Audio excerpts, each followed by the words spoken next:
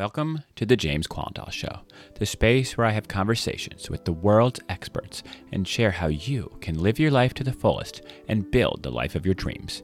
Today's guest is Bill George, currently a Harvard Business School professor, former CEO of Medtronic, which under his leadership grew from $1.1 billion to $60 billion, averaging 35% growth per year.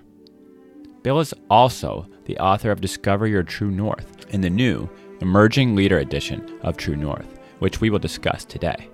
During this episode, Bill explains why it's important to have unscheduled time slots on your calendar and how during that time you can focus on introspection.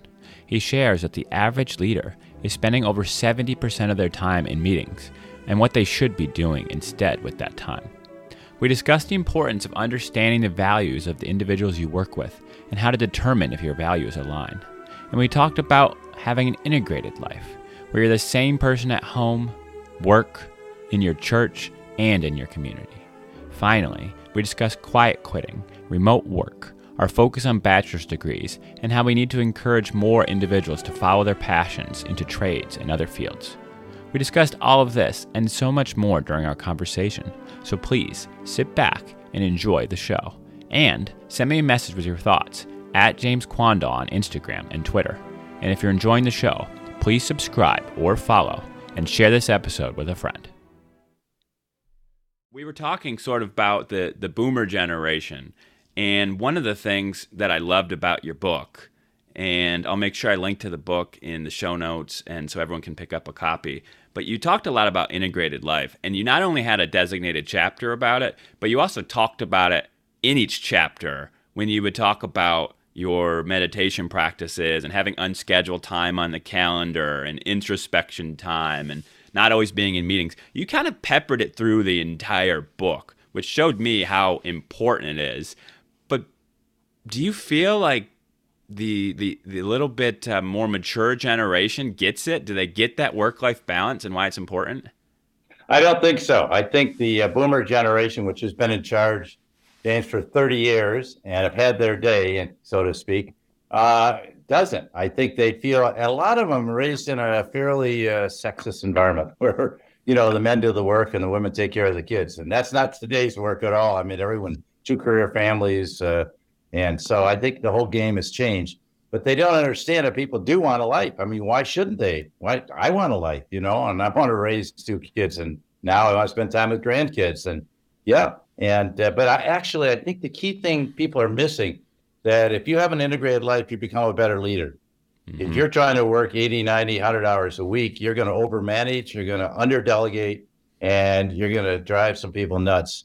And you're not going to have time to step back and have perspective. You mentioned meditation. I think some form of introspective practice where you take time. Maybe you go for a long walk or a jog or something where you kind of clear your head of all the task list items and really think about, hey, how did I show up today? Was I doing what I really loved to do?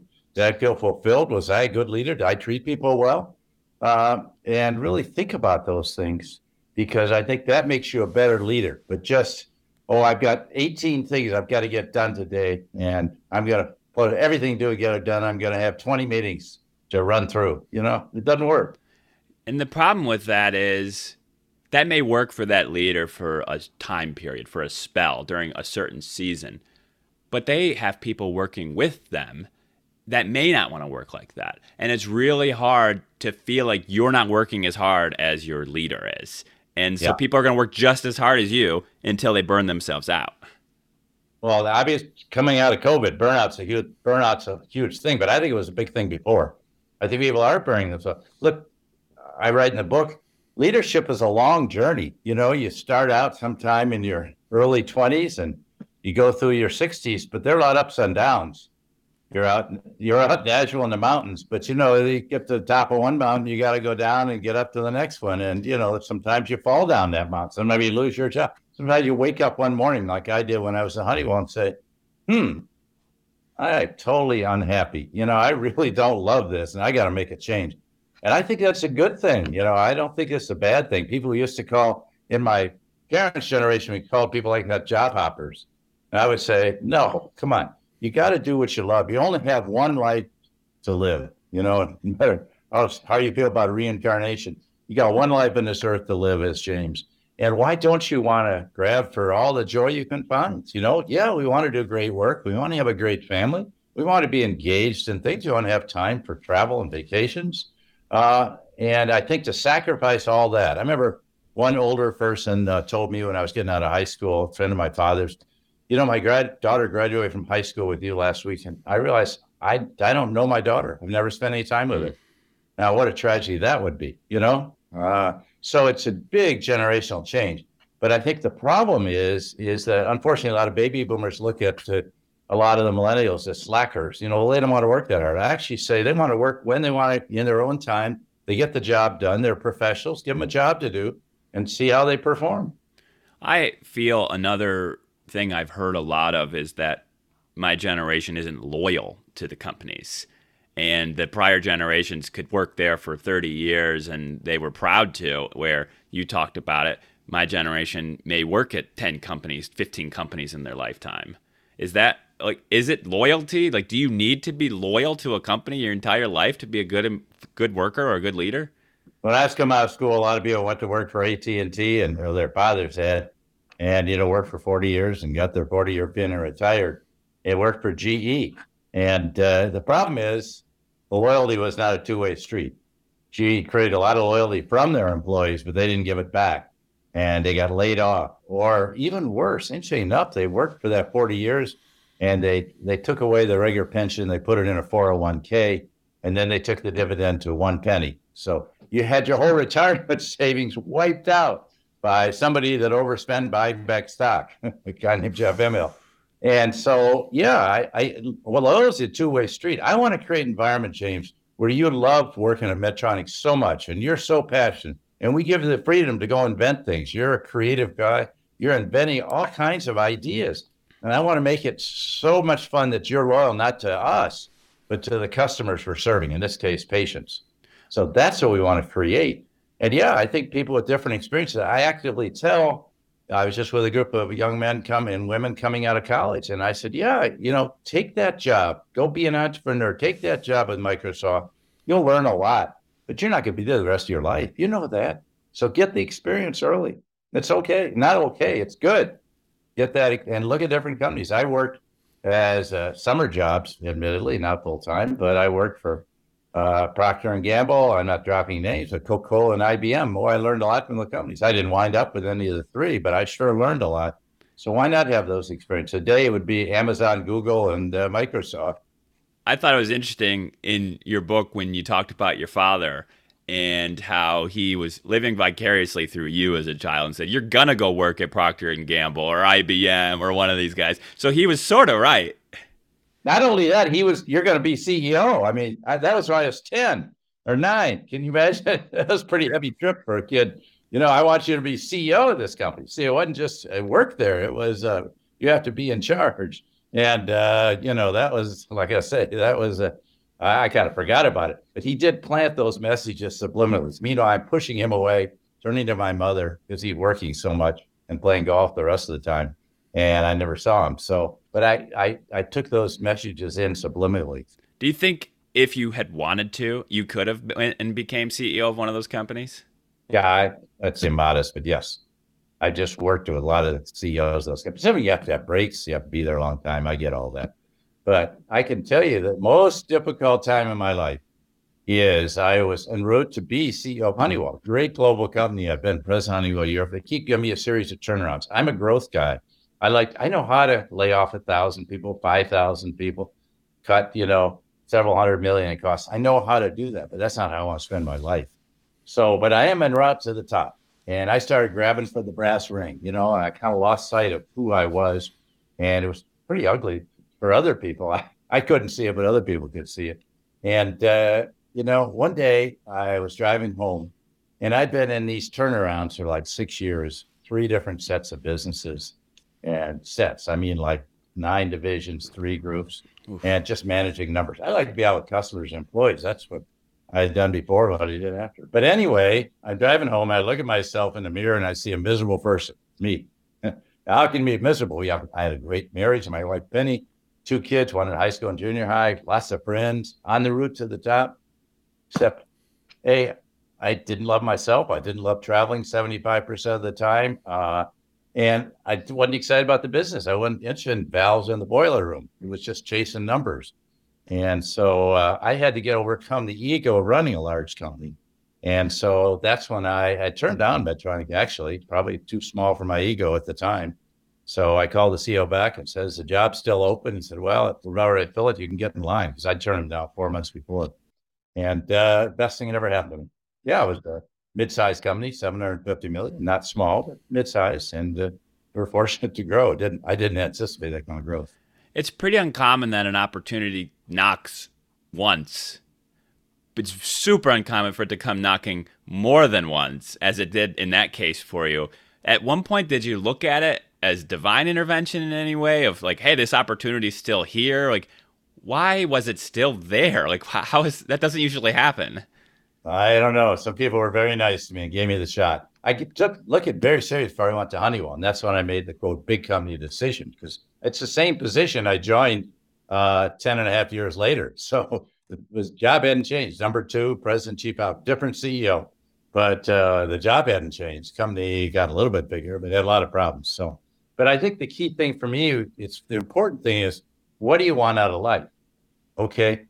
Why is it important to be head of a mega company? You know, you may not even enjoy your life if you do that. You may not have time for family, for travel, to live where you want to be, you know? And so I think that's what I encourage everyone to read this book, really think about those questions. What kind of life do I want? Because as Warren Buffett said, you're the author of your own life. Don't think, oh, I'm a victim. Somebody's heard Jeff Immelt speak the other day about how he was a victim. 9/11 hit him and it hurt GE. Fukushima power plant went down and it hurt GE. Hey, man, you got to get out of it. I was with a man who's blind since he was 21 years old. Chad Foster was in my book. He says, you want to live your life being a victim. He's a vision. He says, here, I want to help other people. Okay, bad things happen, but I figure out I can deal with it. Okay, I can't see, but I can do a lot of other things. I can speak, I can give talks, I can inspire you to make some of your life. You may not be blind, but you may be so blind you can't see where you're going. That makes sense. And do you feel like the ground rules, when you were kind of taking over the job, did you write down ground rules, or was it just a discussion between you and Penny, or how did that look? Good question, because I did work pretty hard the first 90 days, and I worked hard all along, but I did travel a lot. And we talked about it a lot. What we want out of life, time with our sons. See, part of my backstory is I love my father, but he was never there. He traveled 4 days a week as a consultant. He'd go 27 miles to downtown Chicago on Fridays, and he'd leave home at 7:30, and Saturdays and Sundays he'd go play golf. We'd stay him at 3:30 or 4. So I never was with my father. I travel on vacation with my mother, and he'd fly down and meet us. So I didn't want that for my own kids. I wanted to spend a lot of time with my kids. I coached their soccer teams for 12 years while I was EVP of Medtronic and EVP of Honeywell and CEO of Medtronic. So I just had to take time out. People at Honeywell thought it was a little weird. I had to leave a meeting at 5:30. Well, I got a practice at 6. I got to get to the field, change clothes. And if I tell these kids they got to be there by 6 or they run laps, I got to get there too. So, but I love that experience. I'm just saying I wouldn't give it up for anything. I don't think my sons would either. It was always their teams, but still we had wonderful experiences. And I think of the leaders in my life that were influential, and they were the ones who practiced what they preached. You can't say, oh, you need to have an integrated life and then be in the office till 10 p.m. every single day, right? I mean, you can say it, but your employees aren't going to believe you. And I think by you leaving and going and doing what was also important kind of shows that to people. My son went to a very large consulting firm, and they would work on PowerPoint charts. That's what they were selling their clients. And he said he had to be there at 10 or 11 every night because the partner might come in to check the charts because they're going to see a client the next day. And that's no way for him to live. And so he rejected that whole life. But I think the important thing for everyone listening in, James, what kind of life do you want? Are you consciously setting it? I used to say to students at HBS, never sell your soul to the man. And they didn't like that phrase. And by the man, I meant the corporation, the power. Most of them were men, by the way, 20 years ago. But don't give up your life because you're selling out to some all-powerful company and you think you're gonna have a great life. You can have a great life, but you don't have to kill yourself. And by the way, again, I think you're a better leader and you're more productive when you're having a well-rounded life. See, it's not that, oh, I'm sacrificing my work because I want to have a good life. Some people did that in my generation. Now I think you can do both. Mm-hmm. For me, the time that I have the biggest breakthroughs for my work is not spending more time trying to solve the problem. It's actually getting away from the problem and taking a long walk, and maybe with a notepad in my pocket. And then if something comes to me on that walk, I write it down and run back home with the solution to all my problems. But it's actually in that time of solitude or quiet that it actually comes to me. Yeah, it's like that whiteboard. You got to clean that whole whiteboard back there. And if you got a list of 30 things you got to get done today, you won't do that. And so I thought a lot about this in Medtronic. How are people creative? You're a creative person, but you're not creative just following a task list. So you need to have that solitude. You need to reflect a little bit. That's where creativity comes from. And so that's why I'm a big believer in that. And then, a lot of people in Medtronic, the engineers, they had labs in their home. They not start fooling around in the lab at 8:30 after dinner, not because they were under pressure, just because they were excited about it. Was it difficult for you to transition into the company that was more medically driven and making pacemakers at that time? And I mean, a lot of the science behind it? I knew nothing about medicine. I didn't know anything about the science, but I knew a lot about engineering and a lot about high tech. I've been in high tech industries, but this was a different kind of high tech. And so what I did, instead of having the engineers teach me the business, I did some of that. But I really went in and worked with the doctors to see what worked, what didn't work. And they'll tell you, if the doctor's unhappy with their product, they'll tell you. And just ask them and just watch them do an open heart surgery, watching them plant a defibrillator or do neurological surgery. And that's where I really learned the business. So I saw about 700 to 1,000 procedures. So I spent a lot of time doing that. I see now so many executives spending all their time in meetings, 75% of their time or 72%, sitting in meetings. And, the average meeting's an hour and a half. Why does it have to be an hour and a half? Why not? I learned more walking into the engineering labs, walking around the hall, asking people what they were up to, sitting on the lunch counter, talking to a group of lunch room, talking to a group of production workers. That's where I learned what was going on.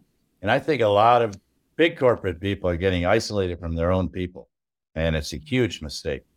One of my mentors at Best Buy, one of the leaders that brought me in, his name was AJ, and he had this hour of power is what he called it. He would show up in the building and he wouldn't go check his email. He wouldn't go check the numbers. He wouldn't go sit down in the office. He would hang his jacket up and go and high five and handshake every employee in the building and just say, "How you doing today?" And so you knew when he was in the building, and if you needed something, he was there. He didn't have a lot of problems that showed up in his email because he handled things face to face before they became problems. And that always really stuck with me.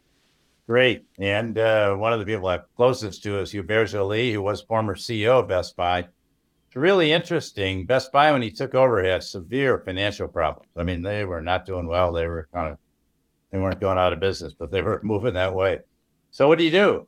Instead of going to headquarters and sorting out these problems, he spent his first week in St. Cloud, Minnesota. And he just put on a blue shirt, you know about that, and it said CEO in training. And he just walked around talking to customers, supervisors, first line employees, saying, understanding the business. Hey, tell me about this. How's this work? And, it's amazing. He said to me, Bill, I learned more in that first week. And he go out for dinner with the supervisors and store managers like you were. But anyway, and get their opinions. He said, I learned more in that week. I learned everything I needed to know to turn around Best Buy. He knew exactly what the problems were. He didn't have to have a group of statistical analysis. He wasn't even looking at stats. He was looking at the customer, why they weren't buying, or how the process worked, or how commissions work, or all that. I can say from being in the field during that, how much that meant to us to see him in an actual store. Because at that point, even our territory leadership and our district leadership wasn't in the stores very much. They were in their offices. And so seeing the CEO in a store carrying TVs out to the car, that sent a message across the entire company. And then the other thing he did, and anyone listening that is interested in turnarounds, this was fantastic. And I've taken this and stolen this and used it since I've seen this. He put out a notice to the entire company, and it didn't matter if you were an occasional seasonal hire just there for Black Friday or if you've been there 10 years like me. He said, send me an email with anything crazy, goofy, or stupid that you see happening, and we'll look into it. And he got thousands and thousands and thousands of emails of broken processes from the actual people that had to deal with it every day. And when he went in and started, and I know he didn't do it all himself, but when he empowered the people that worked with him to solve those problems, we started rolling. Yeah. You know, when you're at the corporate headquarters, and the bigger the company, the more this is true. You're setting policy, you're putting regulations, you're putting rules out there that are extremely cumbersome when you get to the store level.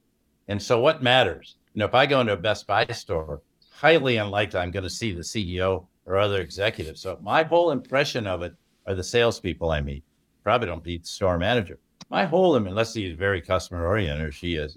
But the people I get the impression of frontline employees. You think of any business, restaurants, airlines, you name it, hotels, your whole impression is based upon the frontline people. Yeah, it may be a beautiful Hilton hotel, but if you got to wait in line 30 minutes to check in, I'm not coming back there. So, you know, they create bureaucracy for people. They create controllers. So I really believe that we need to flip the organization upside down, as I say, invert the organization pyramid and put the frontline employees first, and then say everyone else, our job is to support the front line. They're the ones trying to do it. They're the ones on the production line at Medtronic, and they make a difference in the quality. Not the quality department is collecting data. It's the front line of people. And the engineers are doing the breakthroughs. We had serial entrepreneurs at Medtronic, inventors. The worst thing I could do is make them vice president of engineering because they're such a great inventor. You would literally kill them if you did that. You know, same with the salespeople. They were out with the doctors. They were the ones making the difference. That makes a lot of sense. And that points to another thing that happened. You couldn't have a career as a salesperson at that time in the company. If you were a really good salesperson, the only career you could have was to get promoted to be a store manager. But if you just loved dealing with the customers, you couldn't really make a living for a long period to do that. And so they started looking at bonuses and structures and things like that. And I feel like that's really smart way to look at it. We did change that at Medtronic. We had, actually, it happened before I got there, we had a dual ladder for all the technical people. Even to the point, you got a member of the Bachan Society, named after our founder. But these are the people that really wanted to just be techies, and they did not want to go into management. And you probably would have killed them if you hadn't shut down their creativity. We did the same thing with senior salespeople. You could make a lot of money at Medtronic if you had a big share of your market and really great relationship with your customers. And maybe you didn't want to be a district manager of sales. Some people do, but I'm just saying you got to divide who are the great. And I think a lot of companies have missed that. They really have. Yeah. You mentioned the time in meetings, and you said 75% of the time in meetings. And sometimes I feel like it might be more. But the problem with that is with remote work. I haven't really seen anyone figure it out yet. How to lead a team that's remote. It's very difficult to do. Yeah. Yes. And, remote work doesn't mean fewer meetings. I know people that are sitting at home and have a meeting every hour, and right on the hour, bing, bing, bing, bing. 8-9 hours, you got Zoom fatigue, trying to look at this camera instead of looking down at you speaking. And we found in a study at Harvard for CEOs, now I'm talking about large companies, 72% of the time in meetings. You know how much time they spend with employees? 5%. 5%. You know how much time they spend with customers? 3%. This is all worked out in great detail. Isn't that shocking? That's totally shocking to me. And they were shocked, but look how you spend your time. So how productive is that really, all this time spent in meetings? Again, I learned more just wandering around talking to people. Hey, sorry to interrupt the podcast, but if you're like me, you're probably staring at your computer, TV, phone, or other screens for a quarter of your day, or maybe more.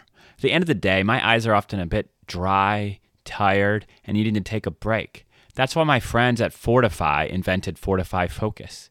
Fortify Focus is an evidence-based supplement to revive, rejuvenate, refresh, and protect your eyes from the damaging blue light emitted by digital screens. We talked about this product, Fortify, and what you can do to help your eyes and your body be healthy on my podcast with Dr. Michael Lang and Karen Hecht at quandl.com/fortify. Fortify's products are carefully formulated with your complete eye and body health in mind. Check out Fortify Focus and their other products on Amazon and on their website, fortify.com. That's FORTIFIEYE.com. Fortify Focus by Fortify. Check it out. And you haven't stopped doing that. Even at Harvard, you still spend a lot of time outside the classroom just speaking with students and hearing what's actually going on. What was that something you had a leader that showed you early on to spend more time with the employees and the customers, or was that just something you knew? How did you do that? It's what I enjoy doing. Yeah, I'm not a pure academic. I just kind of, as I say, a warmed over business guy. Has been in business 33 years. But no, I'd much rather spend time with students, talking about their hopes and dreams. They come to my class, they don't talk about, gee, how can I get a better grade in your class? It's more about what they want to do with their lives and careers. And exactly the question you're asking. Look, my wife's got a good job, or my husband's got a good job, and we want to have kids. Can we have a good life with two careers? How's this going to work? And so we talk about that kind of thing all the time. Or how do I move forward and fulfill my career ambitions, still have a good life? And so that's what they want to talk about. Again, they don't want to talk about the course. And I think that's great. That's why I'm there. I'm not there just to, do academic papers with other pure academics. I admire them, but that's not my deal. Mm-hmm. And they're asking you those questions, one, because you're available for them to do it, yeah. But two, because they know you actually did it. And that was another theme that ran through your book, was your integrity / your trust and authenticity. And that's so important for a leader. And it's something I feel like you either have it or you don't. It's really hard to learn, isn't it? Well, no, I think you can learn, not integrity. No, you don't have integrity. Look at Zuckerberg. But anyway, no, I think trust, though, you build. It's not automatic. And I had to learn that early on because, I was too focused on the resume, if you will, when I was in college and immediately thereafter. And I had to overcome that and say, it's really not about that. It's about relationship. Leadership is all about relationships, authentic relationships, not transactions. Oh, you and I will make a deal and I'll never see you again. That's not a relationship. A relationship is when my wife had breast cancer and I'm feeling really down and scared. Who am I going to call?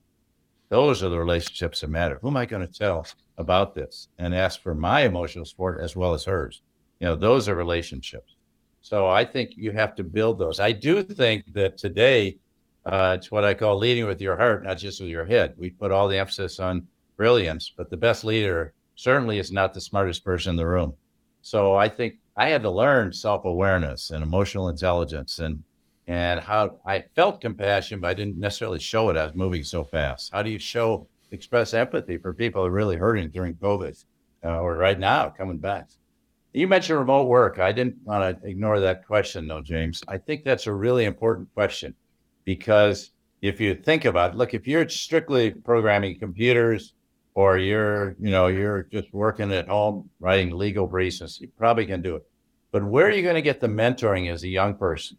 And where does creativity come from? I think creativity today is not about you're a genius thinking up a genius idea. I think it's the interaction, people with some different backgrounds, different perspectives. Like you asked earlier about when I went to Medtronic, I didn't know anything about medicine. I teamed up with a brilliant medical doctor who turned out to have promoted him to vice chairman. And he was my partner.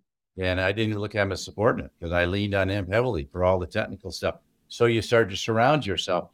But I think having compassion and empathy for your customers and your people and qualities like that, they're qualities of the heart, having the courage to make bold decisions. Yeah, that to me is, you learn those things through actually doing it, actually being out there and actually leading and maybe stubbing your toe a little bit, but learning firsthand how to do it.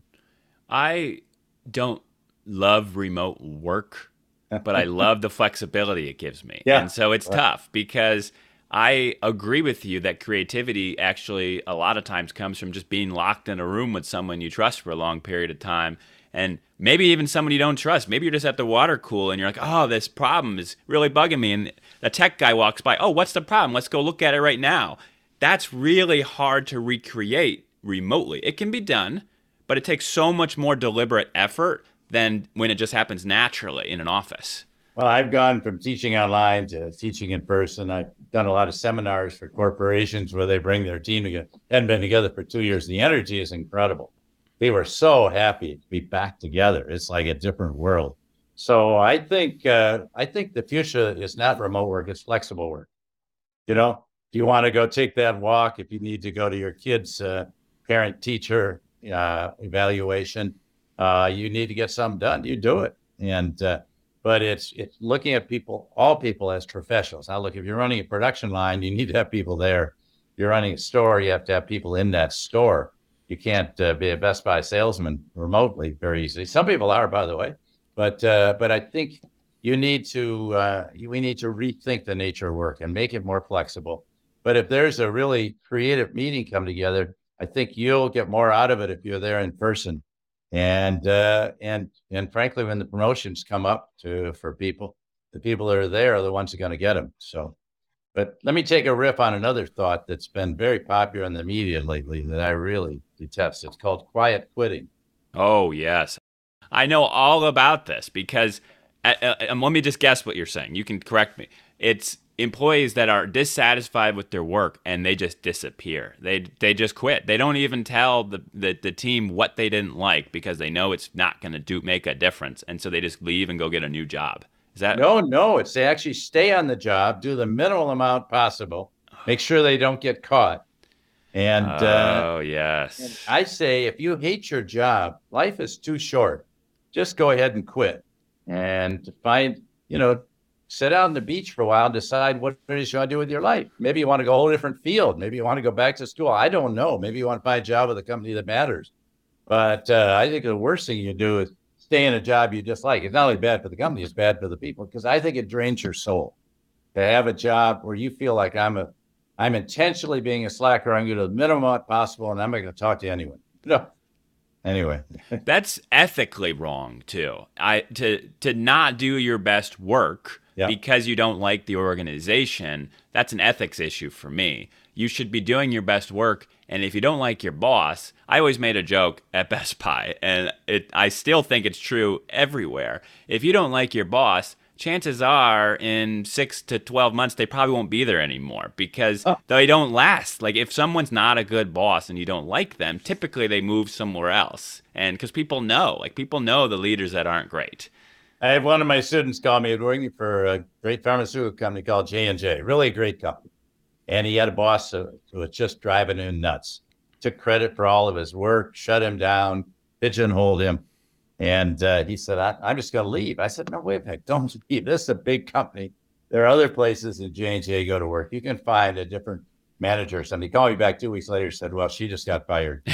So they caught up with her, So you're right. And so if it's a good company, not all companies are good. And that raises another issue. Why do we tolerate toxic leaders? Who wants to work for a toxic leader? Why do we tolerate them? Oh, they make the numbers. Really? Probably they're taking credit for what their people did. And, and meanwhile, they're running people out. They have 40% turnover rate in their department because they're so brutal to work for. I worked for a couple of people like that in 2 companies. And I said, man, life was miserable. I felt like James. I put on the armor every day to go to work so my boss can't lay a glove on me. That's a horrible way to feel. My wife ran a nursing home up until last year when she left and came home and started working with our family business. And she had a boss, this was many years ago, that was one of those bosses that would basically, on purpose, holding her back. You would call it a hostile work environment. So she loved the organization, loved her job, loved the people that she was taking care of. So what did she do? She told her boss's boss, the HR team, and she told them what was going on with examples. It turned into an even worse environment of retaliation. And I think that's why, it got really bad. She had to quit. And needless to say, that manager, not a leader, I'll call them a manager, they've now gone and worked at 7 other buildings because they keep, losing the job or getting fired or having to leave. But I think that's what scares people from standing up for themselves in those situations, because she would come home crying. And I'd be like, this is not worth it. Just leave. Like, this is not worth it. But she cared so much about the residents in her facility, she didn't want to just quit, because she said, if I'm not there, who's going to look out for their best interests? Yeah. Well, I talk about this in my book, but I think the important thing is that everyone's getting honest feedback. And I believe in 360 reviews. So I made a couple mistakes when I went to Medtronic promoting people that were like that, and because they looked good to me. And then I decided I'm not doing that again. So I wouldn't promote anyone until I had really good information about how they were seen by their subordinates and their peers. They couldn't work with anyone. They were just trying to elbow everyone out of the way. And until we had 360 data on how their subordinates and peers saw them, I wouldn't promote them. And so that became a really valuable tool. And I think for those of us listening, those people listening in as leaders, it's the best tool you can get. It's hard to see yourself others see. It's one thing to try to impress your boss. Another thing, there are people that see you every day, the good, the bad, and the ugly. And so how are you coming across? And those are the most transformative. My co-author, Zach Clayton, had one of those experiences. He thought he was doing great, and he went to an outside seminar, and he got feedback from all his people that went to this filled in information of the seminar. He said he came out of the 19th percentile. He was a little shocked. And he really had to rethink his whole leadership approach. Hey, that's a good thing. It doesn't mean you can't make it, but you can learn from it. Well, I read that in the book, and my thought for Zach when I was reading that was, you are already so much closer to gaining their trust by just asking. Yeah. Now, whether you retaliate or whether you take it and accept it, that's your choice. But how you where you go forward from that point is key. Because if you ask for feedback and then you ignore it, that's almost worse than not asking. That is worse. I tried to start every performance review I had was, James, how am I doing? And what can I do to help you become more effective? And, give me some feedback. Okay, now I'll give you some feedback. And I started every performance review that way because I needed the feedback. Sometimes I couldn't see what I was doing wrong. And, I maybe make a lot of mistakes that way. That's really cool. And I think people generally know, in thinking of a performance review conversation, they not only know what they don't like about their leaders, but they also know where they stand and how good they're doing. It was one of my best practices when doing performance reviews. I would say, well, where do you think you are on this? Yeah. And if our numbers lined up, great. They just told me the number for themselves, right? Versus me going and saying, hey, here's where you are.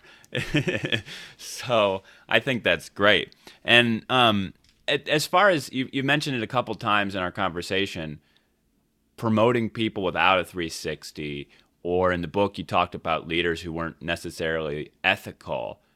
Is the 360 survey the way you figure that out, or is there another way to determine if you can trust them as a leader before you promote them? Well, I think that's the best way to find out from subordinates. And ethical is not just extreme, black and white. There's a lot of gray areas. And people who work with people every day kind of know who's going to cut corners to make the number, who's going to do this, who might cheat just a little to get ahead. Once you start that pattern, you're heading for trouble.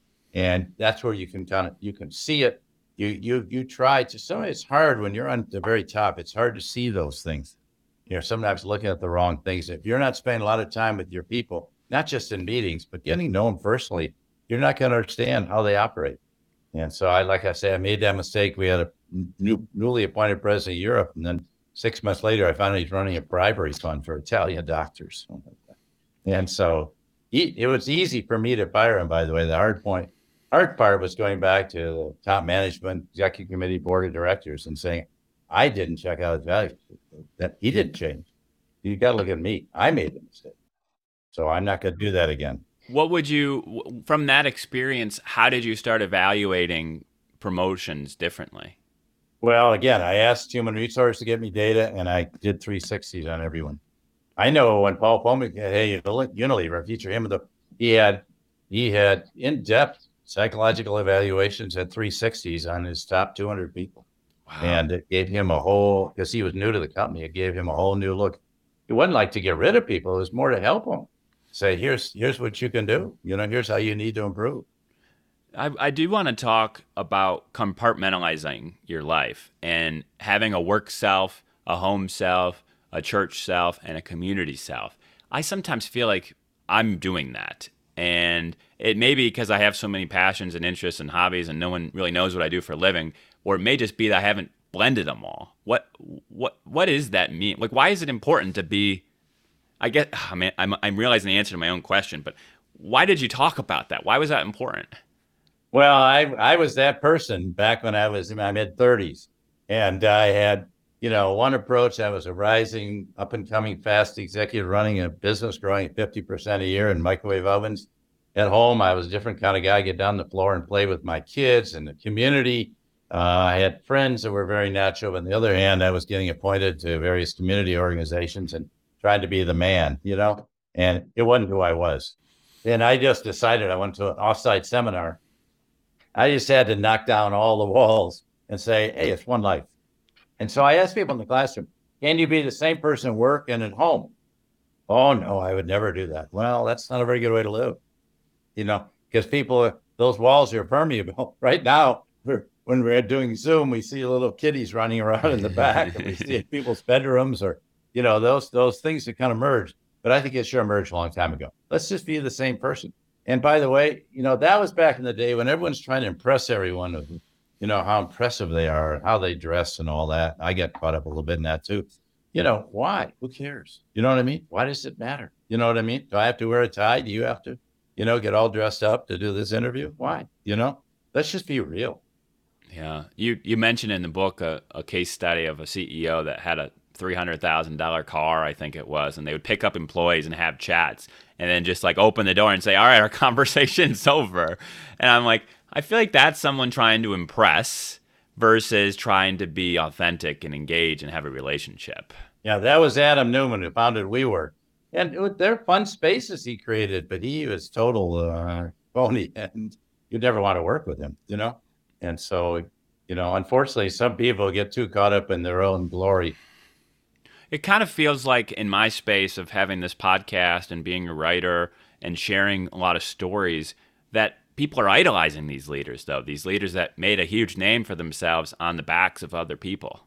The media is idolizing them, and you're right. And you go back and study Mark Zuckerberg's history and how he, took the things from the Winklevoss brothers, and then he frankly screwed his CFO, who had funded his entire business, and found a way to reduce his ownership by a factor of 100 to 1, and, set up something that's not ethical. And, it's right. I don't think it's ethical, James, to take all your personal information and sell it to someone else. I mean, you can say, well, you're giving you a free site. Yeah, but I didn't sign on to that. If I want to sign on and say, okay, I will opt in to you using my information, fine. But if there's no clear, if I have to go to page 24 of some regulations to figure that out. So I think that does a lot of damage. And I think, unfortunately, that's why a lot of people are leaving Facebook, because they didn't create that kind of trustworthy site. If you don't keep trust between people one-to-one, and yeah, it's easier to create trust one-to-one in person than remotely. If you don't create that kind of trust, you're not going to be a good leader. So I hope everyone on this podcast will really focus on, why would people trust me? Am I trustworthy? Am I worthy of that trust that you're giving me? Because if I'm not, then I need to rethink my life. There's been so much that have changed in the last just 4 years or 10 years in work and how we look at work. And it's so much more about our identity, where we want to work for companies that we actually believe in and that we'd be proud to tell our friends that we work at. And I think that's really good. But sometimes I wonder if we're spending so much time on the mission and the purpose and not on the actual work, the actual job. I don't know. Maybe I'm just seeing, I hear this phrase a lot from my entrepreneurs, friends that have small businesses, and they go, oh, we hire for culture first and we can teach the other stuff. But sometimes, like, you can't teach hard work, and I don't know. I'm struggling with it. Well, I think, Medtronic, let's go to that. In Medtronic, our mission, restore people to full life and health by alleviating pain, restoring life and extending life, restoring health and extending life. I told people, if it doesn't excite you, then go somewhere else. Go to Merrill Lynch and trade stocks in the Merrill Lynch office. this is exciting work. And if you're not excited about it, you're in the wrong place. But if you are excited about it, you'll never have a better career. You're helping people. So I think it's the leadership's job to inspire people around that purpose, that mission, and to help them understand why value is so important, why you can't pay bribes in Russia or India. It's really important that you have those standards and that you set those standards. But at the same time, if you inspire people, they'll give you what they have. They'll give you their hearts as well as their head. And so I think that can be done, but that's a leadership question. Do you inspire your people? Yeah. To really engage in the business and give you all they've got? I don't mean by all they got by sacrificing their life. Don't misinterpret that. But they'll give you their hearts, their spirit, their concerns, as well as just their pure brain power. That's so true. And I think for me, it's more than just having unlimited PTO and a cool break room with unlimited candies. Like, that's neat, but inspiration is different. That stuff wears off. Okay. What doesn't wear off is, I have a friend who was vice chairman of the largest bank up here, and he created a whole thing in COVID of just calling customers. How could we help you? I know it's a tough time, and made 1.4 million calls. And actually, the people who got the most out of that were his people that were working in the bank, even though the branches were shut down. They got the most out of that because they felt like, I'm really helping someone. Yeah, they don't have a college fund, or I can help them get a mortgage on a little bit better house. They're in an apartment now, and they want to get a house. And so they felt most rewarded for that. So I think that's where it comes from. But leaders need to understand our job is to inspire people. See, if we inspire people, we're not doing the work for them. We're inspiring them because they get so excited about the purpose and what we're trying to get done here. And I mentioned banking because it doesn't have to be in healthcare. I mean, healthcare seems obvious, but banking's less obvious. There was an excellent book that came out, I don't know what year, but it was called The Dream Manager. And it made I'm sure it went around Minnesota because it came through Best Buy. And that was what it was about. It was about knowing not only people's professional goals, but what were their personal goals? And could you, as a leader, help them achieve them? Because if you could, you would have a loyal person who would go through walls for the organization. And that, to me, was the best form of leadership you could have. And that's what leaders should do. And I hope every person on this call who aspires to be a leader will think about that. Just what you said. How do you inspire people enough to go through walls for the organization? What is it about? It's not just about making money. Yeah, because money is, I don't want to say that money's easy to make, but money, once you have money, you realize money is not what's going to actually make you enjoy your job anymore. It's about doing something with purpose and meaning and performing good work. I am curious. I've been hearing a lot of businesses now in HR departments not requiring bachelor's degrees for positions like they kind of were before. One of my first retail jobs, I capped out on where I could go because I didn't have a bachelor's degree. I was training new managers who had them, but I didn't have one, so they wouldn't promote me any further. It was just a company rule. And I don't know. What do you think about that change? You're getting into a big subject here. We have diminished the lives of people that don't have college degrees. We've pushed a lot of people through college that don't want to be there. I don't like sitting in a classroom. That's not what I love to do. Hey, what I'd love to do is working in the shop, and I'd love to be a carpenter, or I'd like to be a computer jock and program computers. I don't need a college degree to do that. You can figure this out, or be a computer repair person.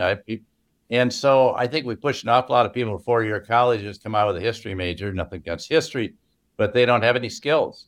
And I'd much rather see somebody that maybe did a couple of years of Botech and learn how to become a welder. Makes $150,000 a year, practically right out of school. And I've seen master carpenters. They're artists, man. And we have an electrician that helps us come to our house. We couldn't survive without him. I don't know anything about the electrical system in our house. He does, and he doesn't have a college degree. So I think we put too much emphasis on this, and we've harmed a lot of people. That's part of the anger in the country, is we diminish those lives. I think we ought to pay people a lot more on the front line, and maybe we should pay the middle management and consultants a lot less.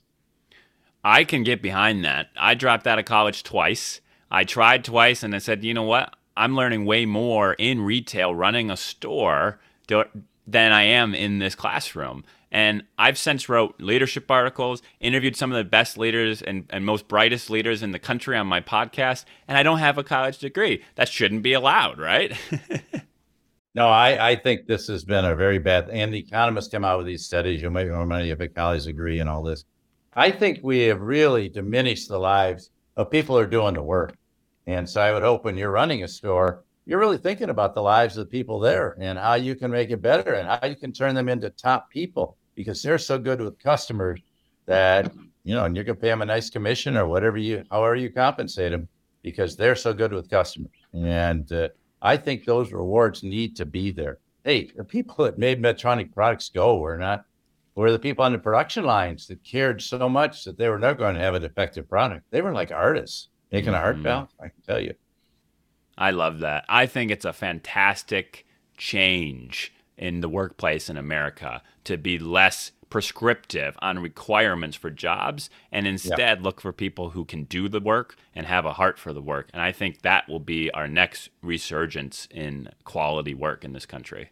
I'm an engineer from Georgia Tech. I was back at the President's Advisory Board on Friday.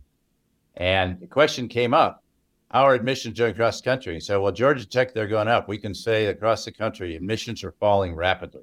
College applications, I'm talking about, falling rapidly. Because a lot of people have gotten to, I really want a 4-year degree? Why? And this is happening nationwide. Maybe people are waking up to this. We're not providing real value in our institution. Frankly, I think there's real value in a lot of the Votechs, and the Germans do a better job than anyone of the apprentice system. Why not? Why not? How do I learn to become a master carpenter? I learned from a better carpenter. Just like my son is a surgeon, he learns from a better surgeon. And that's where he gets his training. And that's pretty close to the same thing as being a welder, And but we should reward these people more. That's my point. And we should give them both explicit financial rewards and intrinsic rewards, And my final thought on that, and then I'll make sure you have a chance to kind of tell us what you're up to next and tell us where we can find your book. But my last thought on that is just make them not feel like they're lesser people for not having gone to college. I know deep down in my soul, I still feel a little like less of a leader because I never got a 4-year degree, even though I know it's not true. But that's just a cultural thing, and we really need to end that. So I've seen a lot of companies that didn't spend the money upgrading their workforce, didn't teach them new skills, didn't take the people that had been there 10, 20, 30 years that really knew the business. And then the next thing they lay them off and send the business to China or Mexico because they don't. And instead, we should be upgrading our workforce. It's high-tech work out there. It's complex work. I can tell you most of the assembly is very complex. Running robots or complex assembly equipment is very complex. And you need to upgrade people. So, yeah, this is kind of a riff for me as I feel very strongly about this, as you could probably tell. Well, next time we chat, we'll go more in depth on it because I have a lot to say on it myself, and I've been there, and I'm still fighting the inner battle with it.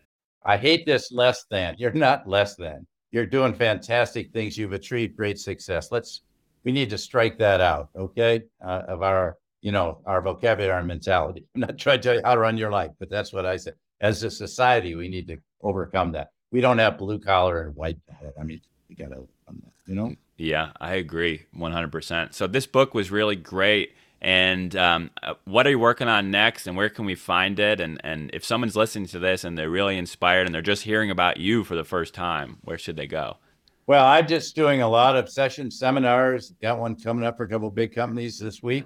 My whole goal is to have better leaders out there because I think better leaders get rid of the toxic leaders.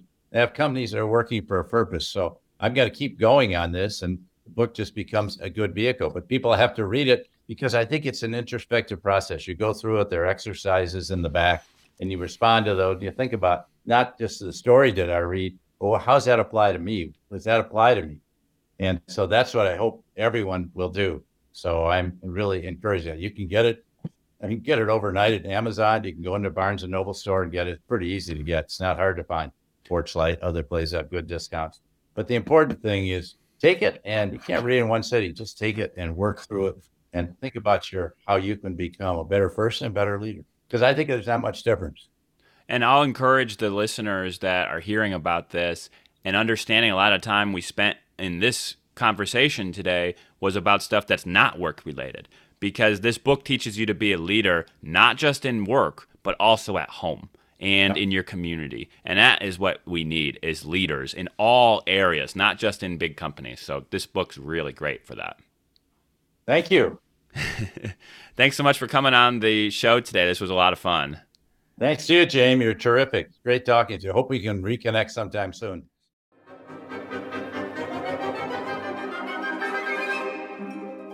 Thanks for listening to this episode of The James Quandall Show.